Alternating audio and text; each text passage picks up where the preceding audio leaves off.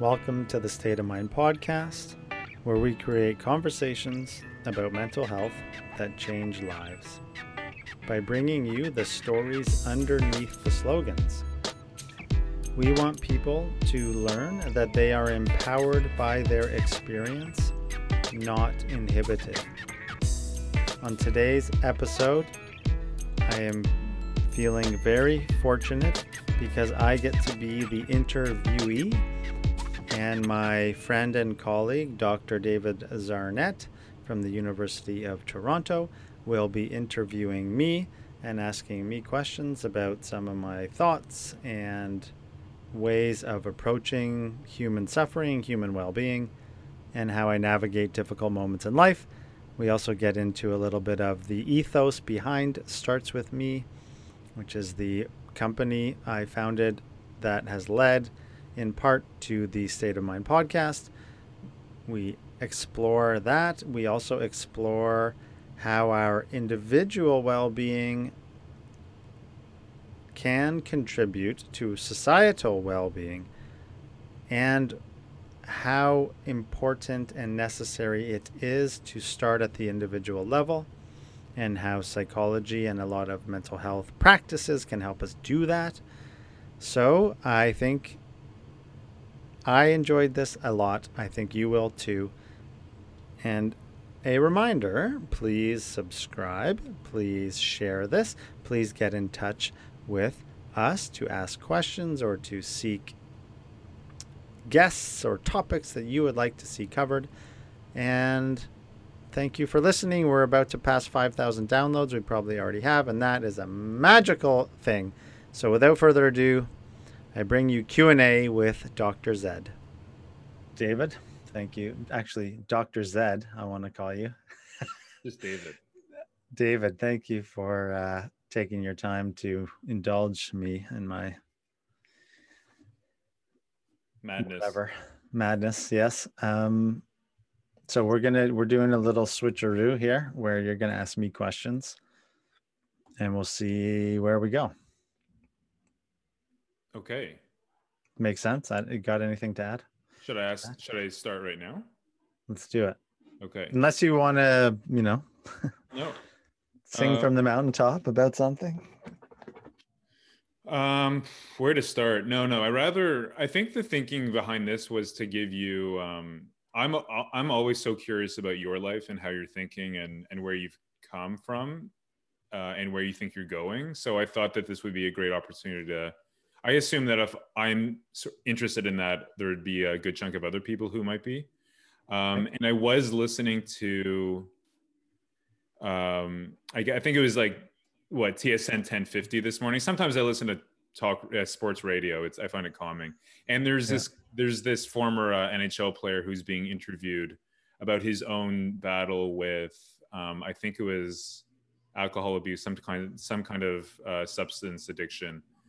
And it's just great hearing these personal stories of resilience and struggle and what people go through. And we've all, Mike, you've been there and you're still experiencing your journey. So I find that it's, it was sort of funny. I heard that this morning because I was like, oh, awesome. I think this is like a sign that this kind of conversation it might be quite useful. Of course, for me, hopefully for you and for the thousands of listeners. We're getting there. We're just past 5,000 downloads, which is pretty amazing. That's huge. Yeah. That's amazing. It is amazing, no doubt. It's awesome. Okay, so the way I organize things. So a few days ago, I was thinking about what do I want to know from Mike, and what do I think the audience might want to know, and I organized the questions into three categories. Your inner world. Mm-hmm. So like, what do you see? And what's going on inside that skull of yours? Of course, the second category starts with me, which is your business, your project, in many ways maybe your mission, your purpose over the last few years, and then of course, most importantly or most relevantly over the next few months is the festival you're organizing, and I'm grateful to play some small role in helping you get there. With Jen Grant, who is totally indispensable and invaluable and brilliant organizer. So shout out to her. Yeah, she's awesome.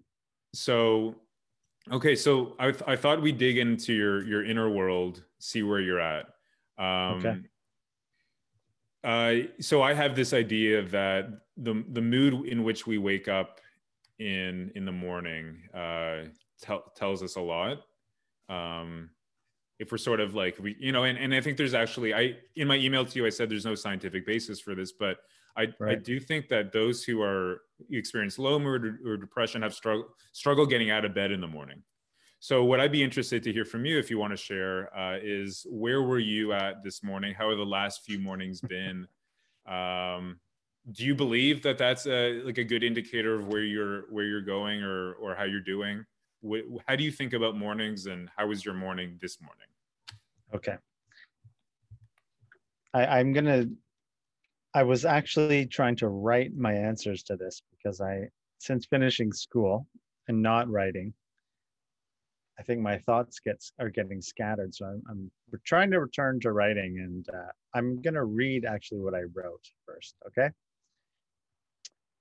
Okay. So I said, in response to that specific question, the first thing I'd say is that I don't think one area, or in this case, one moment of life, is an adequate indicator of a bigger picture. Although certainly how we behave, react, and respond to situations can be revealing.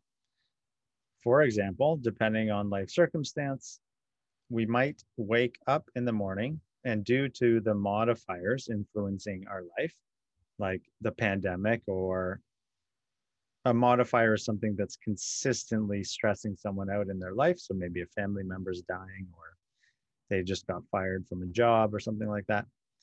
Okay, so I'll reread that. For example, depending on life circumstances, we might wake up in the morning and due to the modifiers influencing our life, we might be experiencing low mood, we might be distracted, and we might have a lack of motivation. So on this morning, using the mental health continuum, for example, which would be kind of from low end to high end mental health, we'd probably be on the lower end. Yet, depending on our skill set and self-awareness, we can then take action to ameliorate our situation. On the other hand, sleep and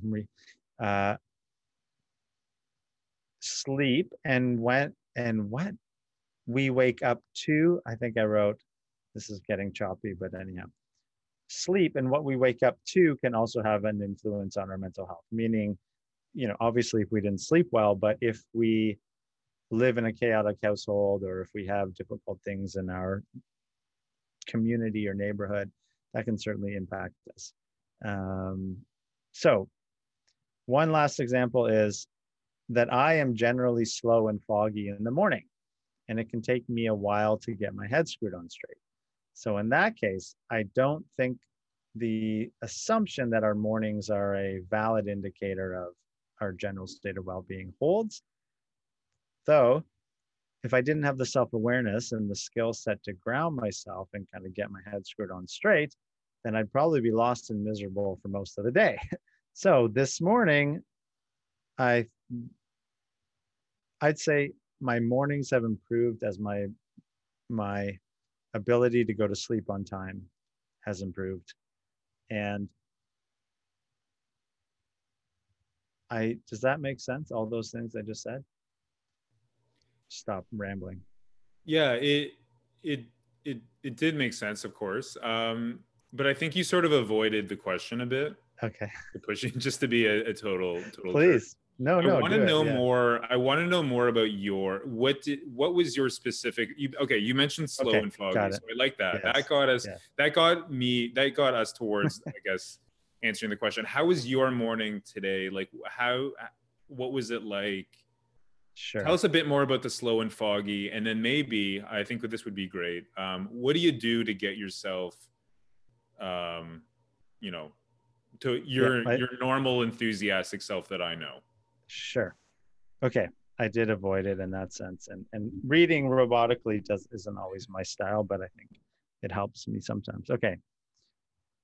This morning, I don't know how much disclosure I want to give here. I wasn't as prepared for this presentation I gave this morning as I would have liked to be.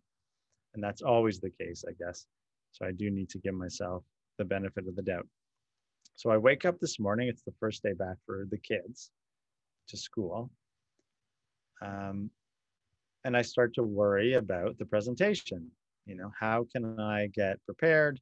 Are my slides ready? Is this ready? And that for me brings up anxiety. And then what starts to happen is, depending again on my ability to slow down, I'll pick up my phone and I'll think, okay, the subconscious thought is anxiety, distraction.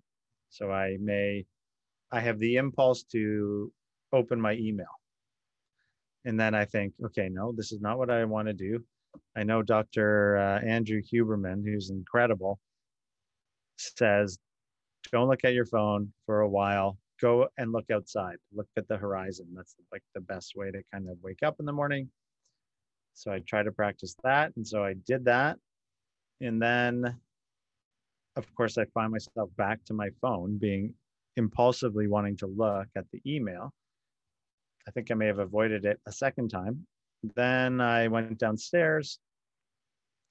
I took my medication. I take medication for ADHD, which I find to be very, very helpful. So then I take the medication because often I'll forget. And then that's like the funniest part about it, is that it's supposed to help you stay on track and do things. But that's part of the ADHD life is you forget things and you have a hard time managing time and all these other things. Anyway, so I go downstairs, I do that.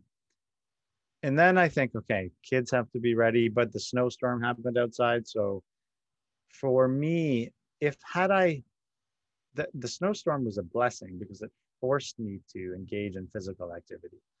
And had I not had that opportunity to go outside and do something, I probably would have spun in my head and who knows. Anyway, so I went outside, I shoveled, came back inside. The kids were up. I had already sort of gotten them awake. And I'm still in the background of my mind. I've really made a distinct effort to be better organized in the morning. And I'm noticing how distracted I get and how easily it is to get distracted. Even at bedtime for the kids, I'm really trying that too. The one thing I have to do is just get out of the house. So anytime I'm doing anything that distracts me from that, hopefully the alarm bells go off and I realize it and then I get back on track, because that also produces anxiety. I think I don't know what the literature is on this, but there's a huge correlation between ADHD and anxiety, because the anxiety comes from being disorganized and not having a sense of what to do, right? And then you worry, okay, I don't know what to do. And therefore, whatever I'm supposed to do that I don't know what to do, that increases the anxiety. And then you get into the spin. It's horrible.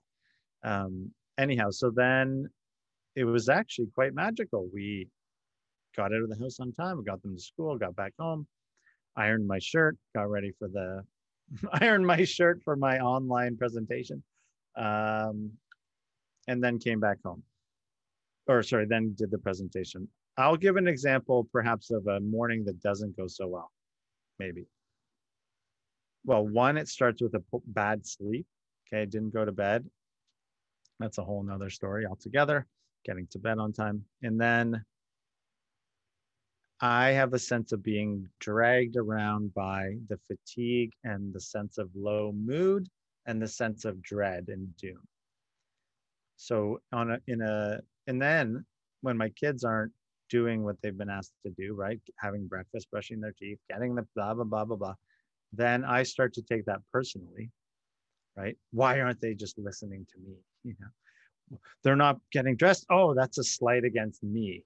It's like our sense of self shrinks. And so that would be the ego taking over, small sense of self. In a mindfulness context, we'd call it small self. So then I get into small self and everybody's against me and everything's a problem. And then I just storm around like a miserable prick. And then I can snap out of it, but it takes a while to snap out of it. Maybe I need a long walk. Maybe I lie down. Maybe I try to meditate, call a friend. that's where those habits become really effective. Okay, that was a long answer. What did you think about that? I mean, there's so much there that really nicely preempts a lot of the questions that I want to ask you about. Maybe three things I'd pick up on. And this really resonated. Going outside and doing something. I actually find that to be so my partner Michelle, I'm always like, get your sorry ass outside once you wake up. Not always great for relationship building, but it's there's actually something about the first thing you do, like you said, look at the horizon, and thankfully this morning we had an opportunity to shovel. I find that's such a productive way to start. And maybe I'd ask you a bit about, what do you think, if it feels good, what prevents you from making that a habit? What do you have a sense of, like, why am I not going outside? I know I'm going to feel great when I'm there. I know it's going to get me back on track when I'm back inside. Do you have a sense of I mean, Jesus. Or is that too? I would, so no, that's a great question, and one I've really been grappling with a lot lately. My wife 5 days a week wakes up at 6:00, 6:30, does a 30-40 minute workout every day, like clockwork. It is unbelievable. She's certainly a role model for me in that. I'm not that person. I think it's so, I try to go big picture and then small. For me to stop using drugs and etc., I had to be in such a dark place. So I think there's a subset of people who, until the conditions of their situation are so bad, they just are not going to change their behavior. I learned that by changing in recovery, by changing my behavior and taking it seriously, I started to feel better. Everything started to go better. So that was a self-motivating process. I never wanted to feel like I used to feel. So anything I can do to not feel that, I will do, as if my life depended on it. Now, when it comes to the physical stuff, because that was really the specific question, I think, is my life's pretty good right now. My health is relatively pretty good. I'm definitely a bit overweight. I'm like a stocky person, but I definitely could probably lose 20 pounds. No problem. No questions asked. But like, does that really bother me? Not really. So there's two things going on right now. One is it this never-ending, self-critical, torturous voice that is constantly feeding me with this madness that I'm not good enough. If I only was doing this, I would be good enough. And then even if I do that, there's something else that I'm not good enough. And so just endless. And that is a tormenting story that's always going on in my mind. And so there's that piece. And then the other piece is, and this I can speak, I think is definitely accurate for me. Obviously, I would feel better if I exercised more, because when you exercise, you usually feel better. And that's a wonderful thing. And that would enhance my self-esteem, I think. It would enhance kind of maybe my confidence or something like that. Where I have a really hard time is that self-critical voice comes in, and it's the message that the reason you're having a hard time doing this is because you're weak or you're a pussy or something like that. Then if I do the exercise, so I basically I do about once a week with her, usually on Saturdays. When I do the exercise, then I have to deal with the feelings of shame and guilt and inadequacy. Because when you're exercising, you feel your limitations, right? It's always about the limitations. So it's like, oh yeah, I am a wussy. I can't do 10 push-ups. I can't do this. I can't do that. Oh, this is horrible. This is horrible. So I think for me, there's part of it where there's an avoidance of feeling shameful that I'm not doing this enough and I'm not strong enough. It should be easier, da da da. But after, I always feel better, of course. Um, so that's my explanation of that. And so I think people, if I were advising someone else, and I even do this myself, I have a worksheet about practice. So the reflection column says, and I'll miss it a little, it's um, something like describe what it is that got in your way of doing this activity. What were you thinking, feeling, doing those kind of things? Or what were you feeling, thinking, doing, etc., that helped you do the activity? And generally, I said to you, it's that those feelings of shame and inadequacy, and life's actually just pretty good, so I don't really care. That, I mean, I find that last piece so interesting. It's things aren't bad enough to get you up and out as you're describing it. I'm sure, you know, you're active and you're downplaying all the things you do. Sure. But that's interesting that things have to get, and I wonder if a lot of people experience that. And I wonder the extent to which I've experienced it, where things aren't, it's not challenging enough, or I don't feel pain enough to address a problem. Totally. And so I find, okay, so that's actually really, That's a big, sorry, I don't want to oh, interrupt you, but no, I was just saying, I was just reflecting how I find that to be very thought provoking. That how bad do things have to be for us to do what we need to do to make us feel better? yeah. And then I had, of course, my gluttonous intellect, if that's a weird combination of words, goes to, oh, maybe that describes why young people are coming up with excuses to feel bad. And that's such a horrible thing to say. But things, for the most part, are actually really good for us human beings. And let me take that back. We have a negativity bias that skews us to negative information and to skews us to thinking things are worse than they are to protect ourselves.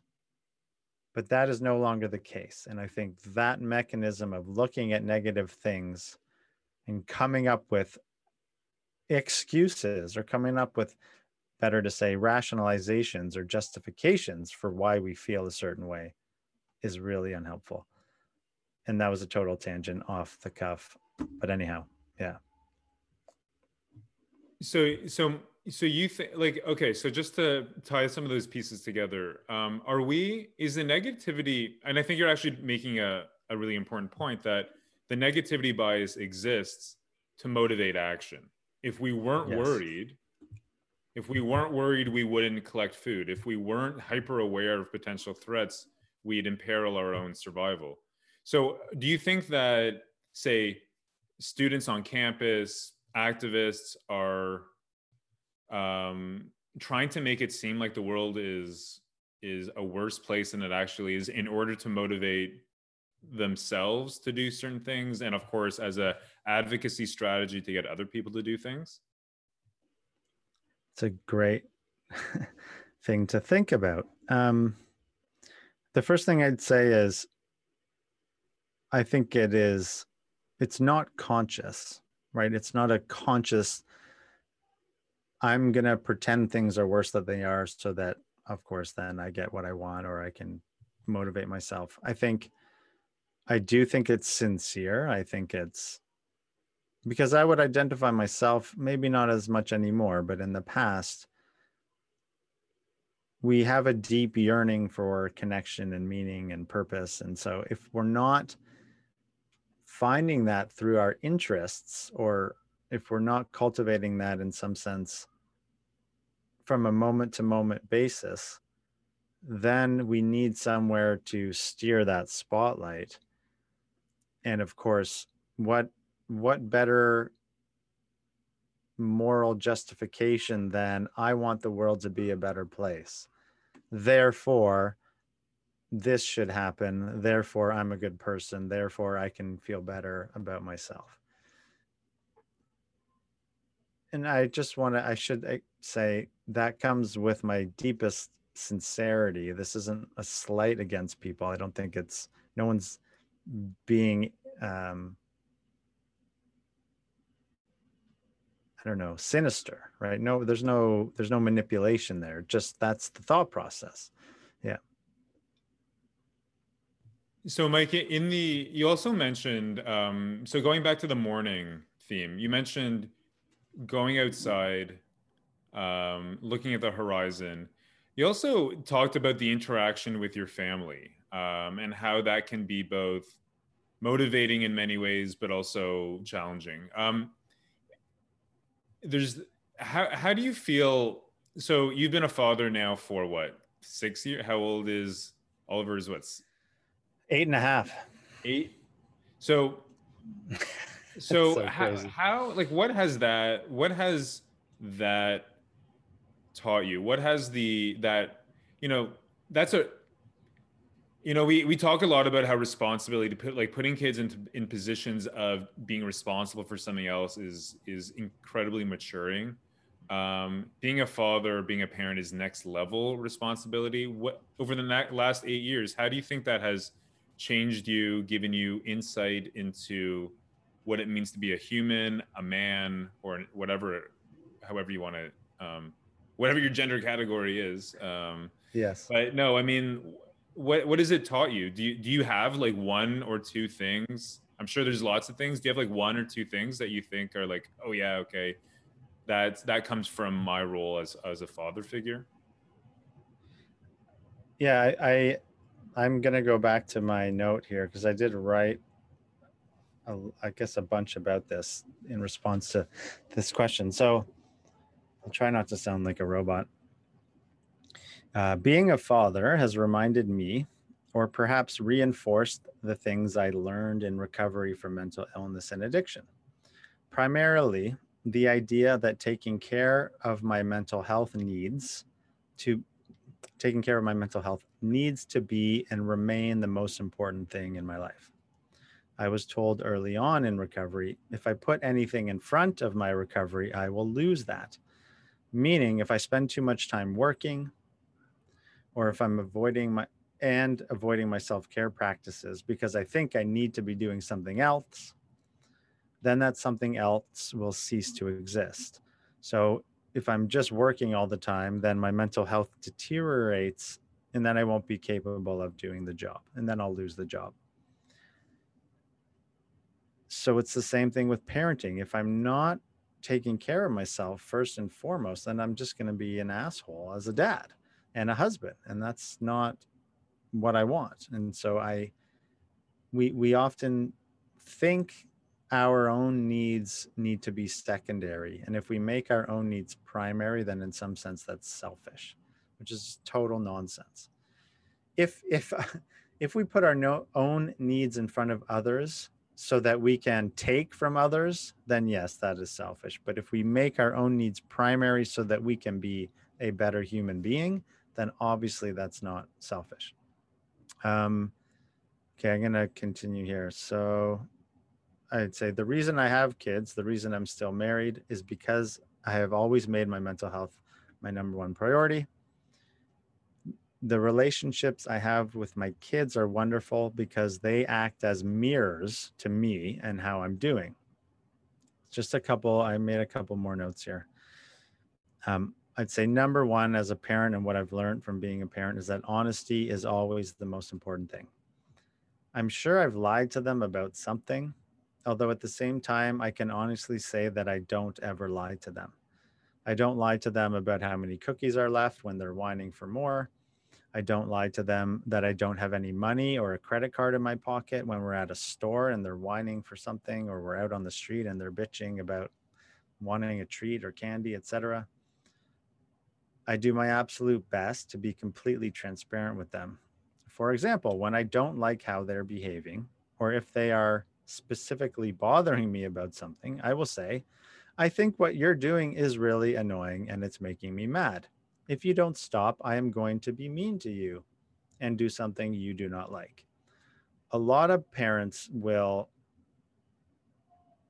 basically blame the child for the situation, and then they will, and this is a bit of a pessimistic perspective, but it's 100% true. Then they will act passive aggressively, or they will be mean out of context without explaining themselves. And that's a horrible way to treat anybody, but a lot of people do that. So here, I'm almost done here. I'd say that I am relentlessly self-reflective, not in an obsessive way, although maybe sometimes. I have been taught to always ensure my side of the street is as clean as possible. For example, if I get into a fight or argument with one of my kids and I overreact and dole out an unfair punishment or consequence, it's not long that I snap out of it and I realize that I acted out of my own personal wounds, my own personal traumas, maybe of my past, and that I need to recognize that and then address it with my kids.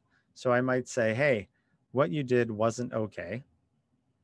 And I also think I overreacted and my punishment to you is unfair. So let's discuss what a more fair and reasonable consequence might be. This has a lot of great benefits. It role models taking responsibility. It shows them that I'm open to being wrong. And it shows them that I trust their judgment and that we can work through difficult situations together. Lastly, I'm learning how much my attention and energy can get pulled in all kinds of directions. And when I don't protect that to some extent, then I'm no fun to be around and I get reactive. Our attention is absolutely our most precious asset and commodity. I try to be open with them, to look at them with wonder and curiosity, and to practice a beginner's mind as much as I can. That's about it. There you go.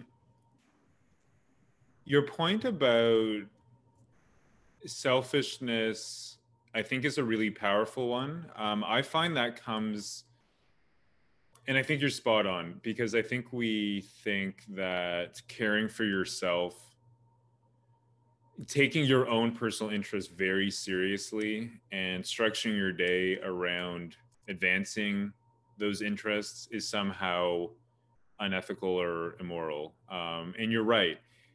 Depending on what those interests are, it might be unethical or selfish in a bad sense. But if the interest is how do I be the most effective parent, the most compassionate parent, the most loving parent, then you have to put your own health as number one, which sounds like counterintuitive, because when we love something, we want to put them ahead of ourselves. But that's not always the right strategy. And I think what you said was really interesting, because I have this conversation with students who, whether in class, if I teach a class on human rights and I say, like, what would an indicator be of a state lying about its human rights intentions, they would say, well, self-interest, right? Self-interest can't be a good thing. It can't be an indicator of moral behavior because self-interest is inherently bad. And I find that to be like a common misconception that a lot of people have, that taking care of your own is wrong. So I think I really like what you said, that you can't care for others if you don't care for yourself first. And caring for others is very hard and it's very draining. So I take your point seriously, that you have to, your tank better be filled, and you better be filling it all the time or repeatedly every few days, because it will run out. And when it runs out, probably what happens is you overpunish, you freak out when you didn't have to, but it's not your fault because, whatever. But like, it's just, so the case for selfishness, like I could see that as a book title, like just, we need to put our, like, it's the Jordan Peterson argument of clean your room and make sure that your own place is sorted out clearly, and forget all the baggage that comes with him. I think that insight is so powerful. So I just I want to just let's go down that path a bit. Yeah, because it's certainly he became a meme for that. Yeah, clean your room. But that is but that is a fundamental teaching from every wisdom tradition that's ever existed, and also from, I'm not a religious I was going to say I'm not a religious scholar. I would say I'm a spiritual scholar, and I would say every type of spiritual practice encourages people to do that, along with any type of psychotherapeutic intervention as well. But I want to just read two things from the self-compassion book from Germer and Neff, because I think they speak to this point beautifully as well. And let me just do this quickly, and then it's just a paragraph or two. Here we go. So the question they cite is, I need to think more about other people, not myself. Being self-compassionate is way too selfish and self-focused. So then they respond, some worry that by being self-compassionate, rather than just focusing on being compassionate to others, they will become self-centered or selfish. However, giving compassion to ourselves actually enables us to give more to others in relationships. Research shows self-compassionate people tend to be more caring and supportive in romantic relationships, and are more likely to compromise in relationship conflicts, and are more compassionate and forgiving to others. And then let me just read this last part, or it's from another page. It's so good. Okay. It's important to recognize that the practice of self-appreciation is not selfish or self-centered. Rather, it simply recognizes that good qualities are part of being human.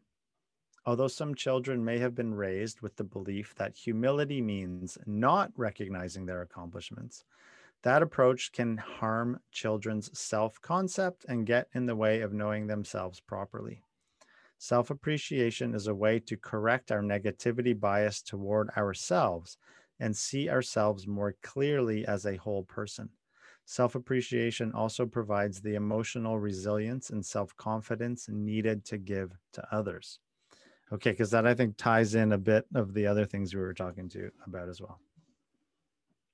I think the important point there was self-interest or selfishness needs to be understood in the right way for it not to go down the road of narcissism and total disregard for other people. I think, like, I get a lot of energy from the idea that from the quote you just said, and that idea, which is, if I care for myself, I'm going to just be such a better teacher, person for my dog, partner to my partner, son, brother, whatever. That, you know, the ultimate goal is serving others. The one tool to serve others is care for yourself. If you want to serve others, if you want to be a good person, you have to take care of yourself.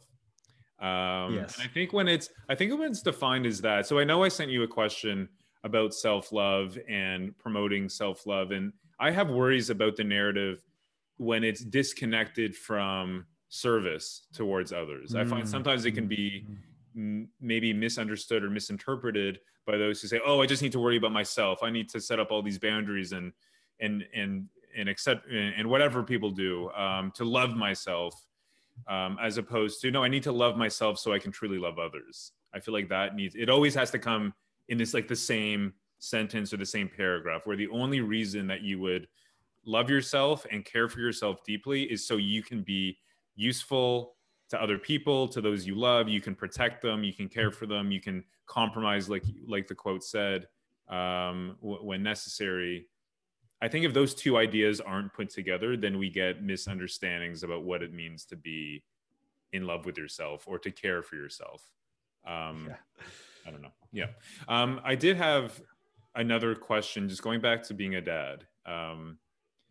What do you, when you made this point about, and I really like it because it's like the humility in you, saying, you know, sorry, I overreacted, admitting to misreading a situation. And we often think, and I sometimes feel this when I would, you know, pre-COVID days, when I would be able to babysit for my niece and nephew, that I needed to present a certain image to them that I know exactly what I'm doing, that I got everything under control. And when I do that, everything is calm. Like, when dominance reigns, calmness prevails type. True. I don't mean domineering. I mean, there's a good leader, everyone's like, yeah, you're the guy we need to follow because you're making the best decisions in the interest of the group and in the interest of us, and all is good. So that sometimes means you have to, I mean, the idea in my head was, or maybe this is a misunderstanding, is that I had to be incredibly competent. I could never misread or overreact or underreact. It's always finding that balance, that sweet spot of responsiveness. Okay, so so where I'm going, Mike, hold on, is that's the, we sometimes think to our kids or to students or to the dog or whoever, or the cat, that we need to project this all-knowing image. Now, in your case, you found that something else, that something different works. So maybe my question is, what do you think your kids are? Okay, well, hold on. I'm sorry, I'm running around in circles here, but there's two models. There's the model of the parent is all knowing, perfect, knows exactly what to do and projects that. Never admits to a mistake, because admitting to that mistake would be weakness. The second model, which you suggested, is saying, hey, I screwed up a bit. I misread that, or, for whatever reason, I just didn't make the right decision. That's like model 2, right?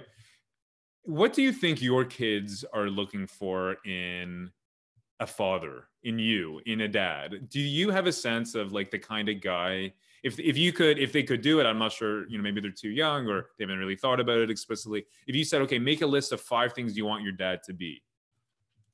Now, I know this is not in the question list I sent you, so you don't have to answer it, but do you think that they would have an idea, or you have an idea of what they aspire you to be like? In relationship to them. Yeah. So I guess as a dad, no, yeah, Right. not, I mean, yeah, there's so many aspects of your life. So I guess like in as a father figure.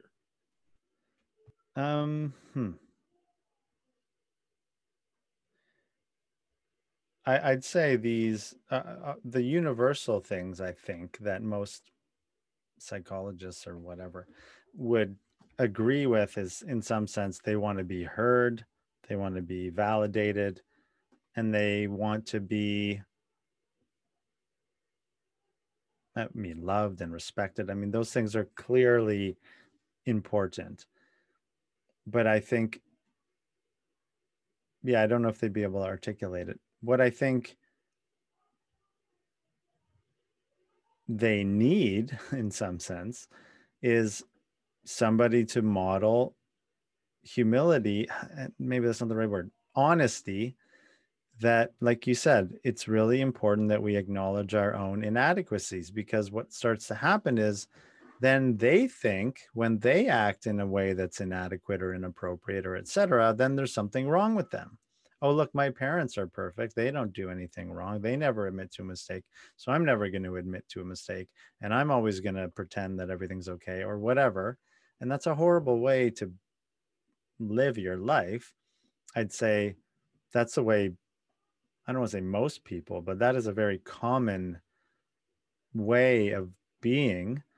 And I would say one reason why it's easier for me, I think, is because maybe I've experienced the excess of denial, which is torturous. And then I'd say also a lot of my mindfulness practice is about trying to observe, turn the mirror upon, but to reflect on the illusory self, this idea that there is no I, there's no me, this isn't about me. And if I like, and so I think particularly in Western culture, we are so fixated on this. We're not in balance in a spiritual sense. And so anything that goes against my sense of self, my ego defenses, all that kind of stuff, that's a threat. Therefore, if I acknowledge that, then I'm in danger, in which case there's no point to ever acknowledge that. And I think a lot of the practices of mindfulness or just regaining a sense of balance is loosening the grip of that ego-driven fear. And then you realize that actually, no, this actually makes me stronger, makes me happier, makes me a better dad, person, human, etc. So, do you think they just want you to be good enough? Yes, sure. I've heard someone say you just have to be good enough or something like that. But I do think that they deserve,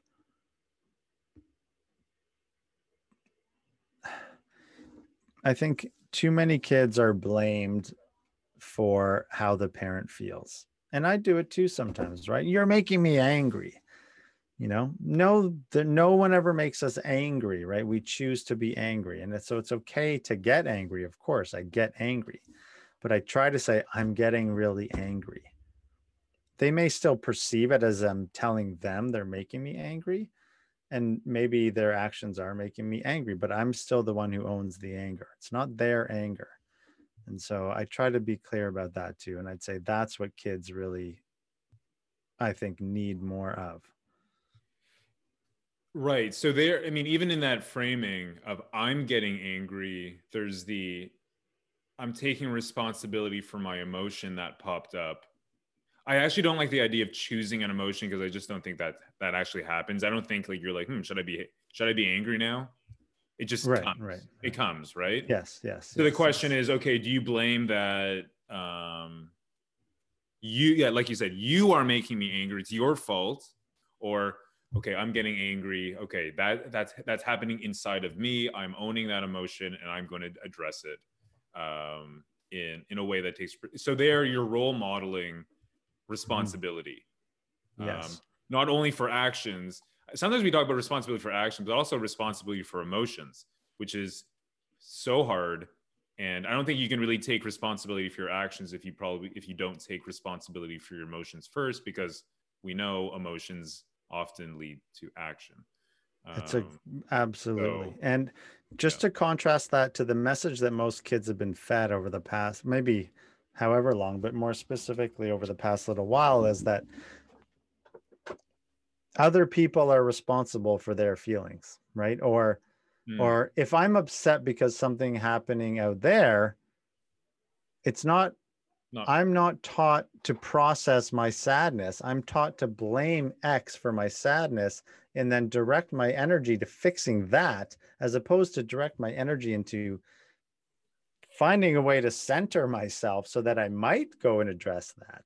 But regardless of that, of course, within reason, but it's not about that. It's about me and what the hell's going on inside of me. And I need to learn to deal with that. And so and that's, yeah. and Mike, and that sort of ties us back to that self-love, selfishness practice in the right way, because if you do that, you're less triggered by all that stuff out there that otherwise might be like annoying or offensive. So maybe the right reaction when someone says something you don't like, or I've told this story, I think on a previous podcast, if I hold the door open for someone and they walk right past, I'm like, what the fuck? Like, what kind of society are we living in? Are we just like a bunch of like, what happened? And often it's because if I'm annoyed with something else, or I'm like my blood sugar is low, or I'm just like not looking forward to what I'm about to do, and sort of taking responsibility for why that emotion would come up. And yes, that person who walked through probably should have said something, but that does not justify or mean that I should get annoyed with it.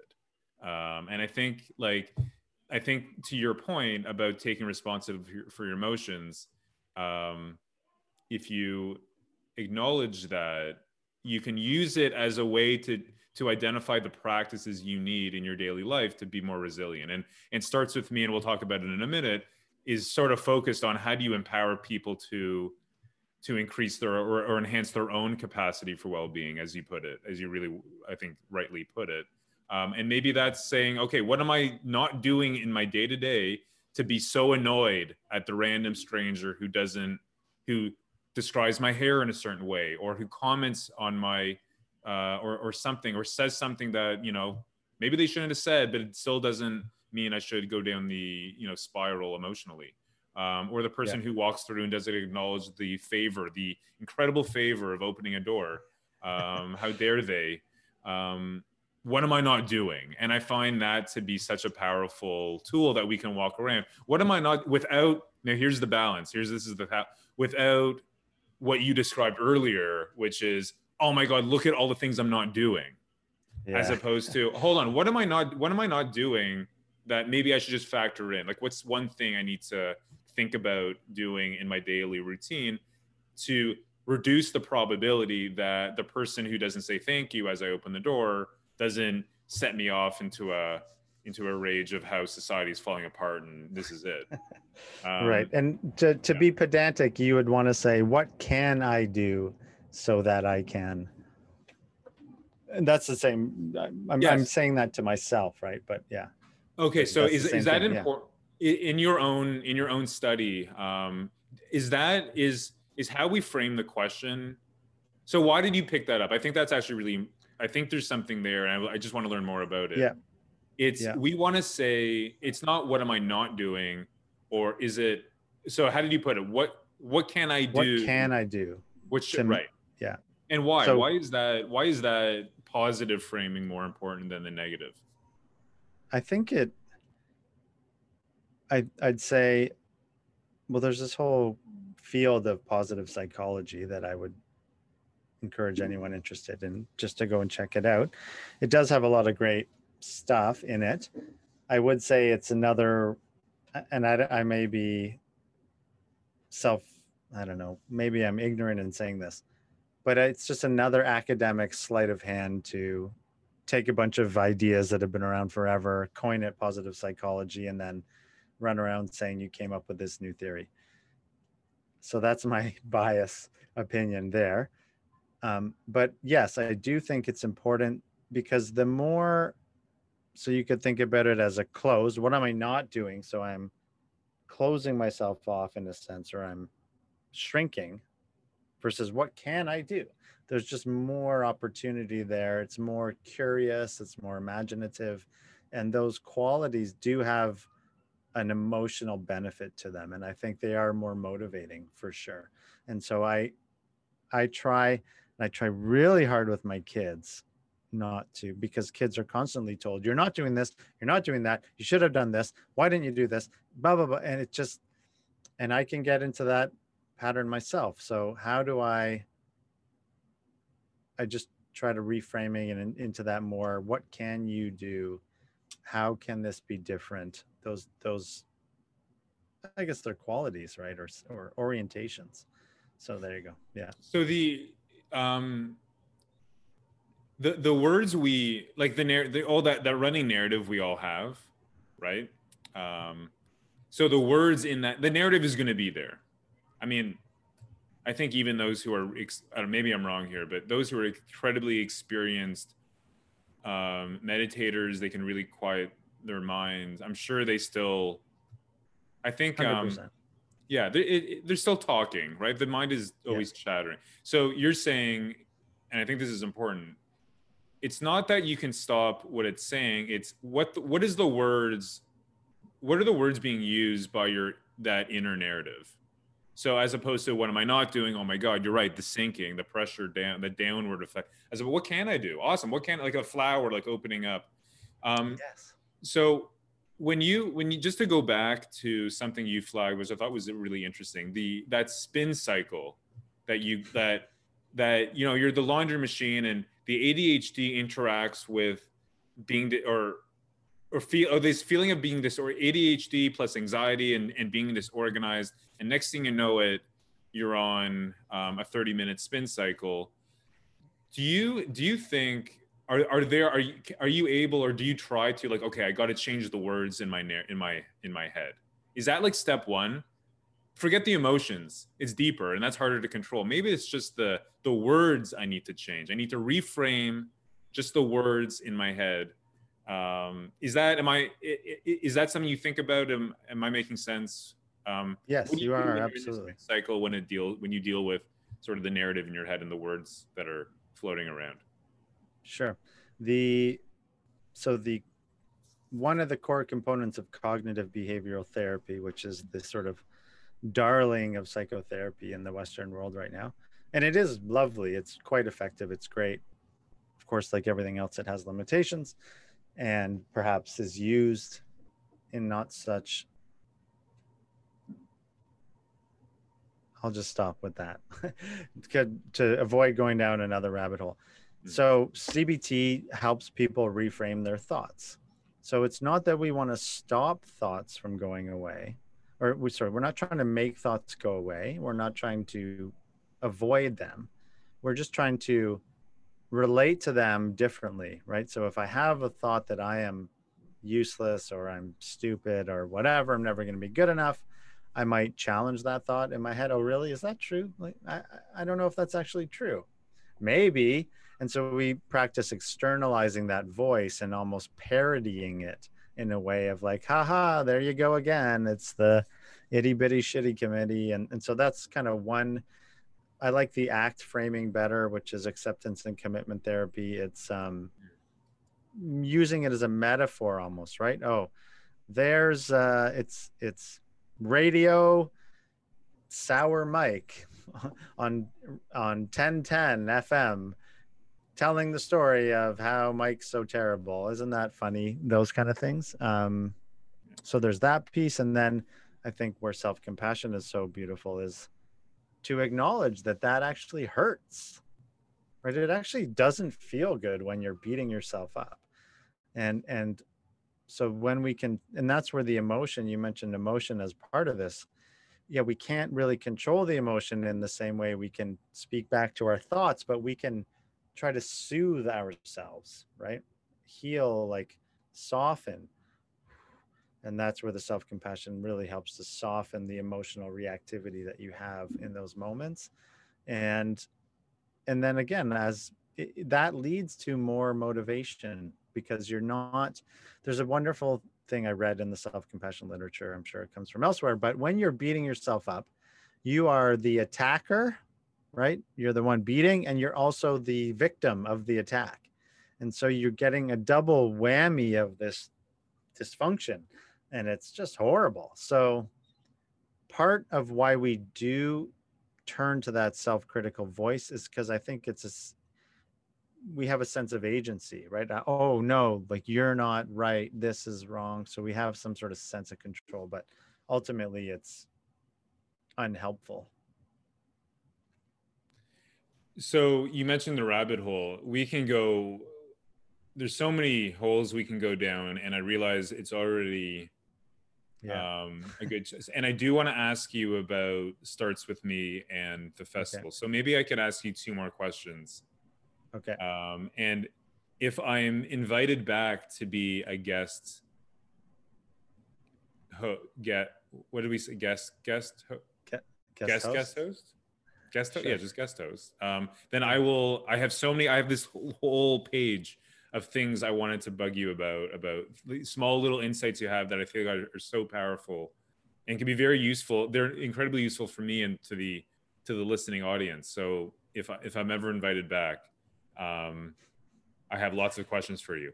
So me transitioning to Starts With Me is not an indicator of lack of substance on your side.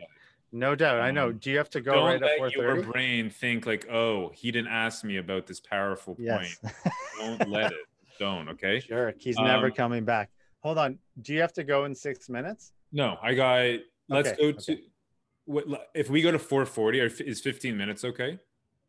Totally. Yeah. Okay. Sweet. Okay.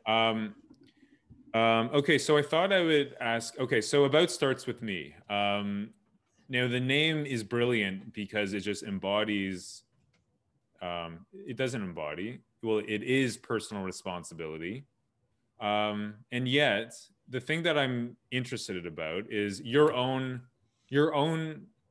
experience on campus was one. I think as you told me, and you can maybe reiterate a tiny bit here, is raging against the system. You were at Concordia in the heady days of the Iraq War and a spiraling 9/11 and a spiraling Israeli-Palestinian conflict and all that meant about war and the left and Western capitalism and U.S. foreign policy and the war on terror and all that jazz. And something that is common that I see on the university campus is an emphasis on systemic obstacles, tearing down structural barriers. And what I found so both inspiring and fascinating about the Starts With Me message and your message is, sure, there may be obstacles, but really the key to success is taking ownership over your own behavior and your actions to make yourself successful, regardless of what you face. For you, Mike, where did the personal responsibility insight come from? Why did you not stay stuck in the rage against the machine mentality that you may have had as an undergraduate student? And of course, not to say all undergrads have this, Right. but how did you come across it? Why was it compelling? Because in many ways it's not compelling.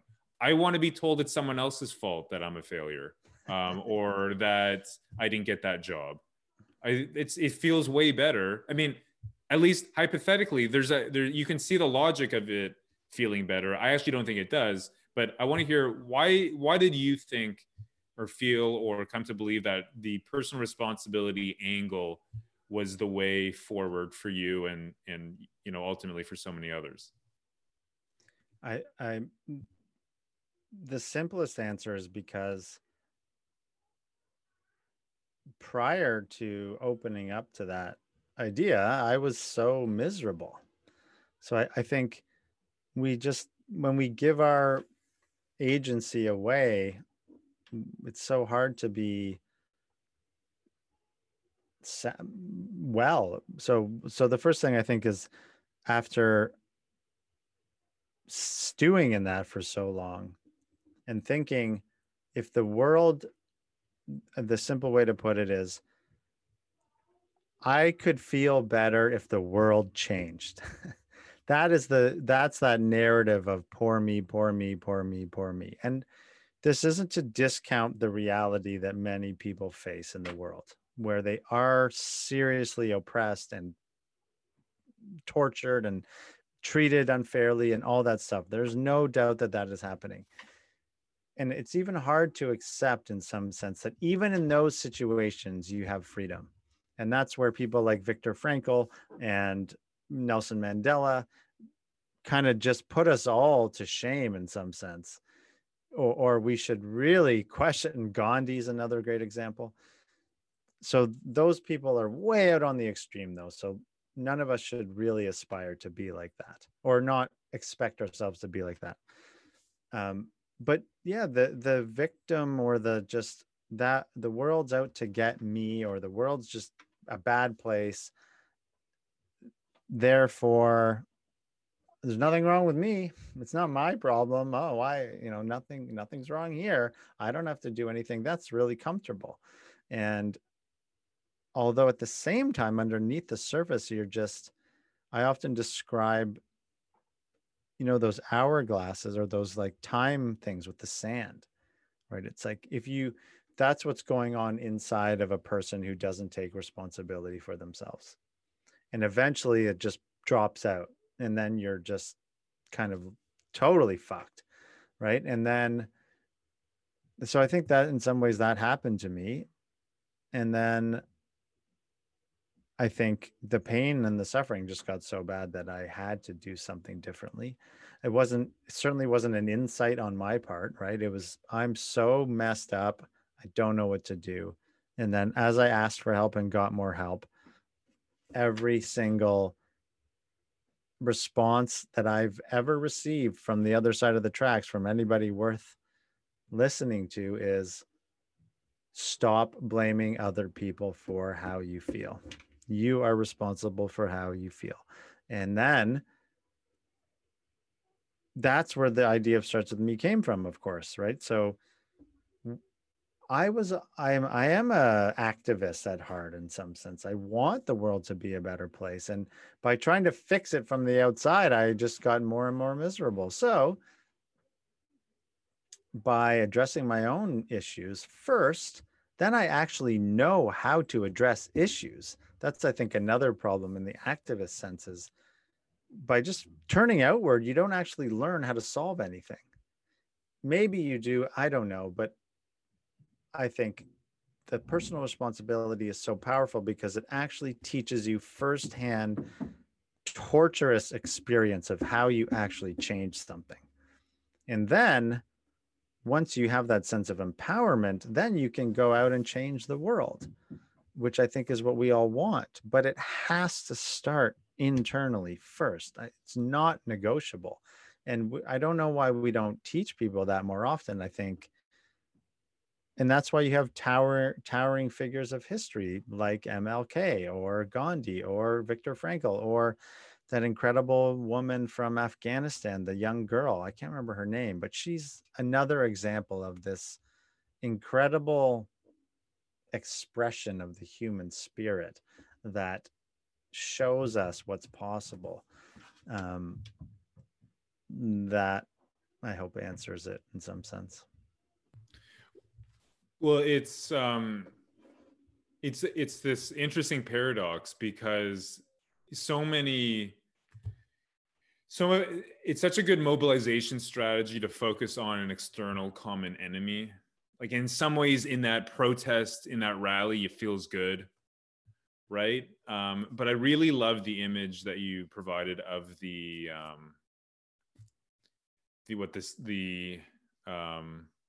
sand. Oh, the hourglass thing. Yeah, the hourglass. Yeah, I'm wondering if there's like an analogy with like cocaine use or something where that quick hit of the external enemy feels amazing for a short period of time, but it just burns out. And once it's where you're worse off actually having been energized in that way. Right. That's interesting. Right? Yeah. And a longer term source of energy actually is more in your interest. And it sounds like, and of course, we're not to talk about personal responsibility isn't to say people don't face incredible barriers in their life and absolutely lack of luck, just the arbitrariness of birth, depending on what country or neighborhood or parents. My God, it's a crapshoot life. But I guess the way out of that would be this messaging of, okay, this is your situation. How do you navigate it? How do you navigate it in a way that keeps you active and motivated and up? And like, what can I do? What can I do? As opposed to, what can other people do? And how can I be saved? That doesn't, I think you're onto something in the sense that both provide energy, but one provides a long-term burn that leads to better outcomes in the end. And the sort of the external focus, what can other people do, feels good for a few hours or a few days or a few months, but ultimately it's just going to burn you out and you're not having to move forward. It doesn't get anywhere. One place, actually, I had this conversation the other day where I don't know how this can happen, maybe, but I think it was in the context of income inequality, particularly during the pandemic. The wealthy people are just, it's not fair to say they're robbing our economies blind. They're benefiting from their status in our economies, and they're getting exorbitantly wealthy as a result. Yeah. So I don't know how much personal responsibility can do something about that. And so, yes, in a sense, how do we, rather than bitching about it all, we do need to take action. But I think action against income inequality has to be done at a policy, government, tax level. And you, as a political scientist, Mr. Dr. Zed, what could we do about that? So how do we blend? Because I think it is important to blend the personal responsibility, right? It's not just Amazon's fault, right? That I don't have what I want because they have everything. How can I embrace my own anger about that sense of unfairness?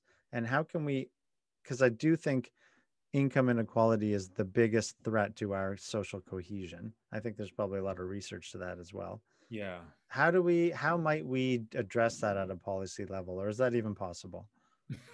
Wait, hold on. I am interviewing you. How dare you? How dare you? One, I should say I'm not an economist, so I cannot answer You're that right. with That's true. any That's true. degree That's of true. expertise. Um, I don't even know. I can only imagine. Okay, this actually goes back to something I was thinking about. Let's say, Mike. Okay, so you're a therapist, right? You are Yeah. now a certified therapist. If someone came to you and said, I just lost my job. Okay, so there's sort of two levels of analysis here. One, there's the policy level. What should government do?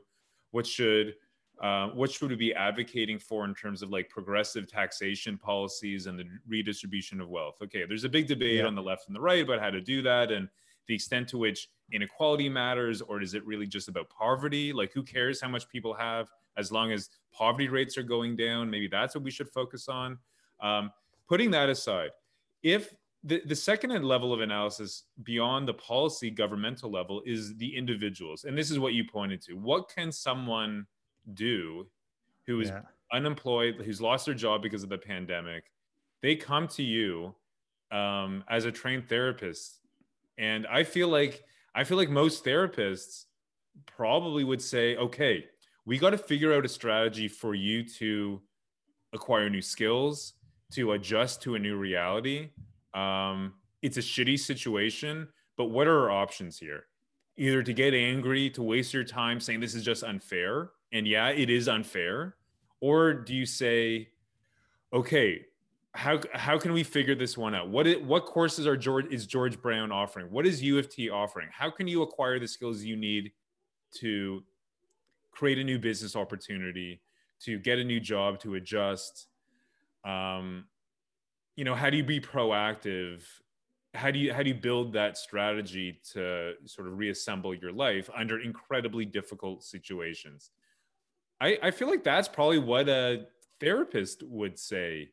Psychologists are inherently conservative, small c, in the sense of building personal responsibility, encouraging individuals to take action. Am I wrong there? I can imagine me coming to you saying, Mike, like my life just got turned upside down. What do I do? You're like, oh, no, just wait for the government to change their taxation schemes. You wouldn't say that. You would say something like, okay, let's actually think about what assets, I don't mean financial, I mean, what full set of assets do you have? How can we come up with a plan to get you back on your feet in X number of months or whatever? Do you see what I mean? I do, and I totally agree. But my point was more in lines of the the emptiness of the outward focused activism. Right. And so, because activism, etc., whatever, advocating for progress or for better treatment of more people, for a fair and just society, is an essential goal of mine, I would say. But also, I think, the Martin Luther King thing of the long arc of justice is slow, but it bends toward freedom. I don't know if that's exactly the wording, and I do believe in that. And I think reality bears that out. The way that humans have evolved and become much more peaceful and cohesive and fair and etc. So that was the piece of how do we take responsibility for our shit so that we can better advocate for that. And then I think I got a bit lost in the desire for a more fair distribution of wealth, because anyway, so let's not go down that path because it's not helpful. But I agree, yes, in a one-on-one context, we do always want to encourage and enhance the individual's skill set so that they can be more effective in the world. Right. And I can also see like situations where you can have a conversation with an individual, and sometimes I've had these kinds of conversations with students about, okay, how can you work with others in your network?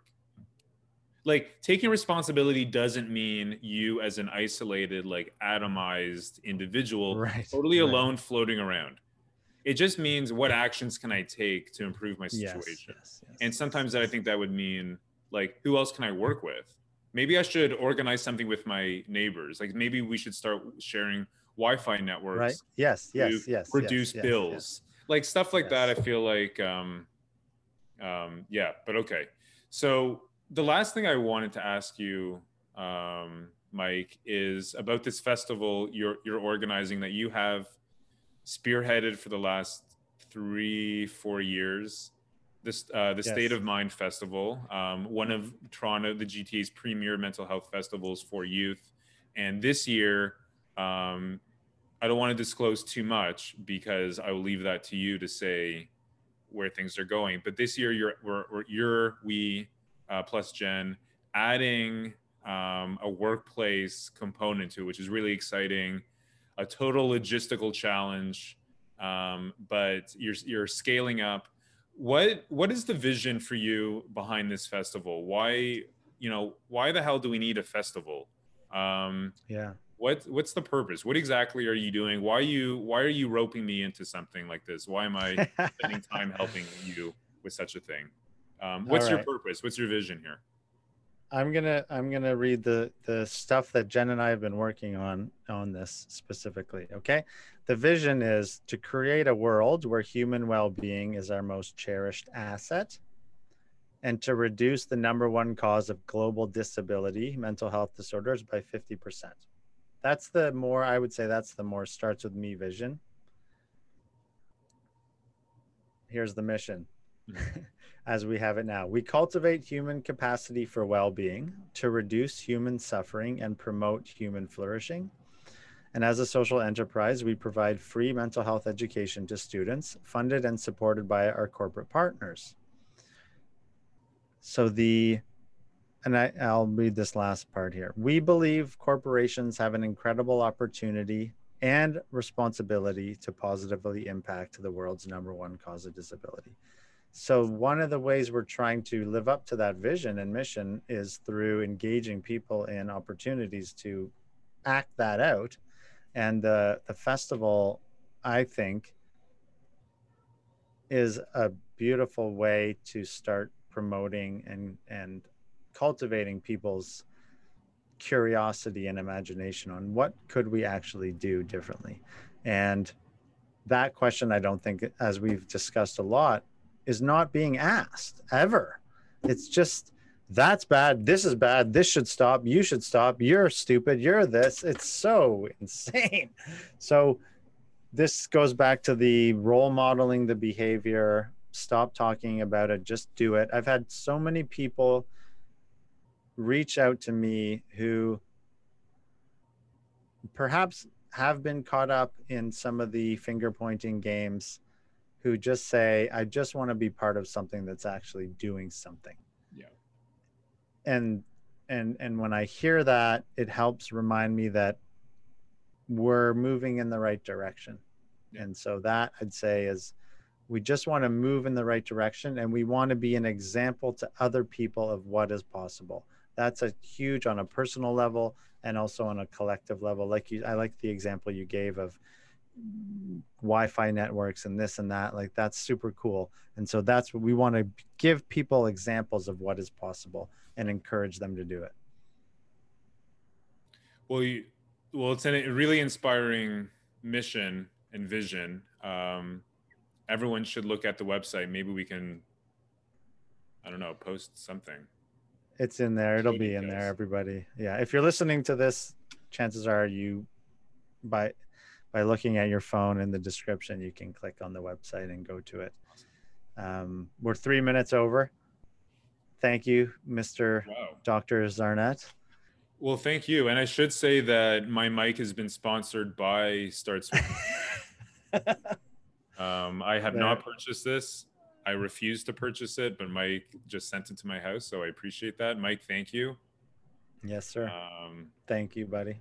And if I'm ever invited back again, we need to do this more often. Yeah. What time tomorrow should we do no, I'm just kidding. But yeah, we need a regular. Yeah, it would be great. We do. But this time I will be the co-host, and I will be asking you questions. I actually feel more comfortable. I think you know this about my personality. I feel much more comfortable asking questions. It's more of my but maybe that could be a emotional wall thing. Could be. So should we unpack that at some Maybe point? we should. Yeah. Okay. Well, Mike, I want to unpack what it feels like when someone says Dr. Zarnett. Ugh. I don't like. Okay, we're so past. We'll do it next time. One thing, appeals to authority. Okay. Doesn't it? My education is irrelevant to what I say. Someone should listen to it and say, okay, does that make sense? I'm going to go think about it on my own terms. It's irrelevant the degree I have. I encourage people to take that approach to everything else they hear. Yes, there's experts, but experts often disagree, and I strongly encourage my students to think for themselves and do as much research as they can, and do not defer to authority. I think it leads us in the wrong direction. So my PhD is irrelevant to what I say. It doesn't make it right, doesn't make it any more wrong. It just makes it something for the audience to think about and consider and engage with however they wish. So I think that's maybe where that's where that comes from. Beautiful. Okay. Till next time.